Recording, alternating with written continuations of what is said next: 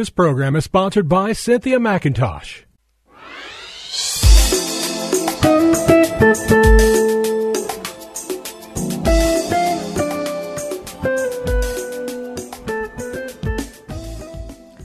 My name is Cynthia McIntosh, and I welcome you to Nuggets of Truth broadcast.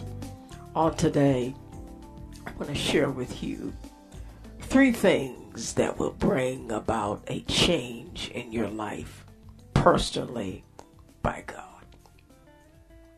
God will personally reward you openly if you do these 3 things. I'm a witness that open rewards of the Lord will flow into your life, your circumstances. It will affect you personally in things connected to you.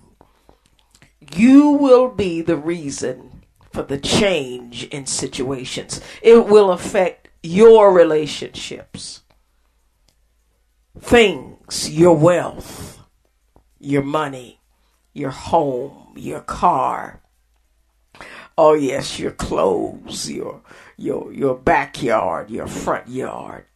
It would affect your surroundings, your home, your neighborhood, your city, your state, your country. This will be a supernatural outpour that will occur because of your obedience to the Lord in 3 areas of your life. I take this teaching today from Matthew chapter 6, where Jesus talks about the 3 things that if you do them, he will reward you openly. In other words, something is going to change that you can experience with your 5 senses. We serve a God that is able to communicate to us. He made us for connection from heaven to earth. And I love it. Many people will say, because they're connected to demonic sources, that God is not real. God is just a thought in your mind. And yet they look at things that they did not bring about in their life.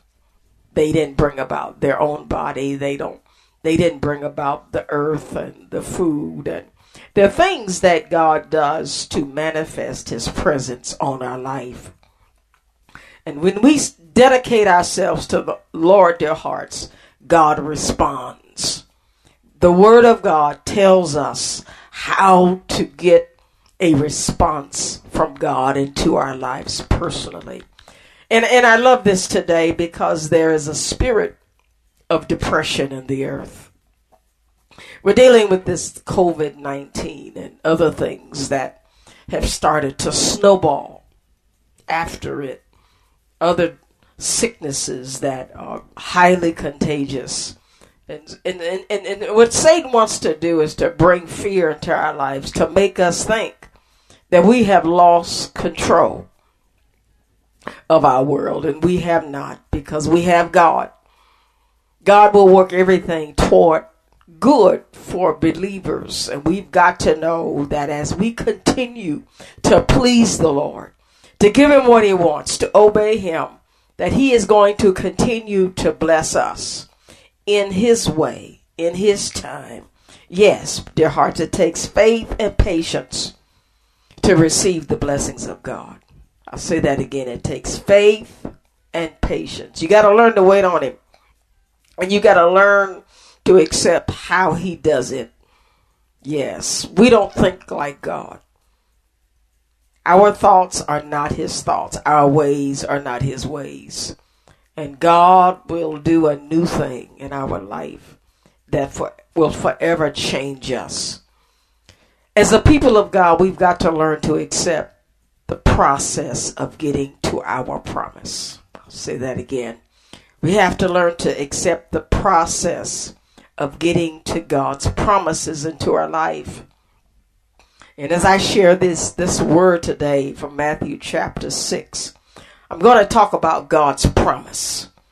But be assured you got to accept the process to get to the promise of God's blessing. where he rewards us openly. Let me take us deeper now into Matthew chapter 6, where there are three things that if we do in secret, God will reward us openly. Now, you that have a red letter Bible know that Matthew chapter 6 is read from the first verse to the last verse of that chapter. Jesus takes time to break down what I call kingdom principles, the life of a kingdom dweller in the kingdom of God. It's a chapter of the Bible that I believe we need to study and pray about at least once a year because it's something you cannot forget. We're living in a time and the church will always be persecuted and attacked. And we need a way of escape. And our escape is through the hand of God in our life. Greater is he, dear hearts, that's in us than he that is in the world. And the one thing that makes us greater is knowledge of God's plan of life in his kingdom. It's hard to stay protected by God when you live outside of the will of God. But when you live in the will of God, no weapon formed against you shall prosper. Say that again. When you live in the will of God, no weapon formed against you will prosper. It will come after you, but it will not get its desired end of destruction. Satan comes to kill, steal, and destroy, but Christ came to give you life and more abundant. Yes, he wants you to live. He wants you to dwell in his presence. He wants you to enjoy life. Life is not meant to bring you constant trouble and turmoil. We all need a break sometime. And so what God will do, he will open up the windows of heaven. Yes, he will. There are seasons where he will flood you with blessings to reward you, to give you that needed rest, to give you that relief, to give you that aid. Oh yes, we serve a God that after a season of trouble, he will bring a season of blessing. Let me get into these three things in Matthew chapter 6. There are three things that Jesus said if we do in secret, God will reward us openly. The first one is giving alms, giving without an expectation of return, giving to your family, your friends, your enemies, to strangers, giving.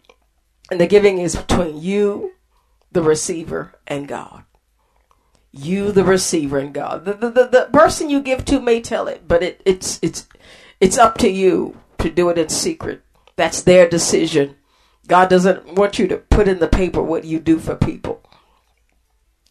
God wants some things to be held in secret. It's between you, the person, and them. And this is important to the Lord because he wants the glory. He don't want you to get it. Yes, he wants his name on it.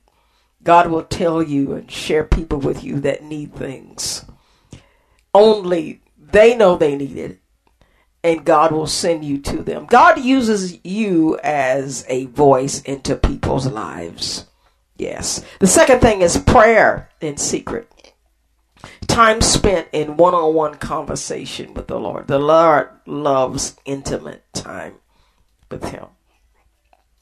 He loves it when you wake up in the midnight hour and you don't just tell everybody the next day. It's kind of like being with your spouse. There's things you do in secret that you don't tell everybody about. God loves the same type of relationship. Prayer in secret. And then the third thing is fasting in secret. I won't take time to read all the scriptures today, but if you read Matthew chapter 6, it talks about these three things that if you do in secret, he will reward you openly. Now, I call these three things relationship builders with the Lord. These things are part of God's love language. It tells him how much you love him. The message of love results in an outpour and flooding a reward into your life.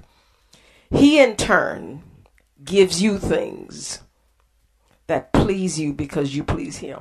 Yes, God wants to please you. He wants to make you happy on this side of eternity. You please him and he will please you. You please him and he will please you. He will bring things into your life that will bring great joy. Great joy. I want to end this session with discussion on prayer in secret. Matthew chapter 6, verse 5 and 6. This is Jesus speaking. He said, when you pray, don't be like the hypocrites who love to pray publicly on street corners and in the synagogues where everyone can see them. I tell you the truth, that is all the reward they will ever get. But when you pray, go away by yourself. You shut the door behind you and pray to your Father in private. Then your Father who sees everything will reward you. Matthew chapter 6, 5 and 6. In another version of the Bible, he says it like this. When you come before God, don't turn into a theatrical production. Either all these things, people making a regular show out of their prayers, hoping for stardom. Do you think God sits in a box seat? Here's what I want you to do.